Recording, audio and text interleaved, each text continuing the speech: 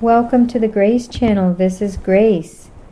One World Studio, oneworldcommunity.com.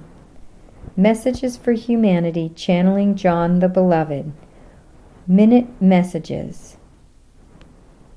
An inner state of freedom brings inner peace and joy. A mind that is free reflects a life that is free. A free human has nothing to do with external circumstances and has everything to do with an inner state of mind.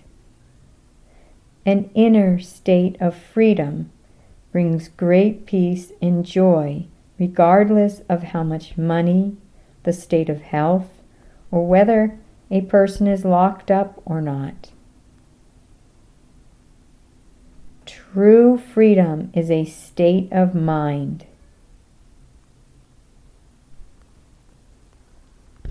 The expansive joy this mind carries comes with it everywhere it seems to go.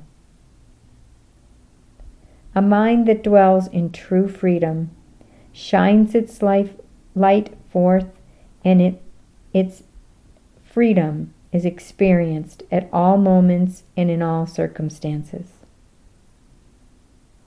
With that said, a free mind is always free to choose outer experiences that inspire and bring joy to the self and to others. Let go of all that isn't true, all that doesn't bring peace, all that no longer serves you, and be free now and always.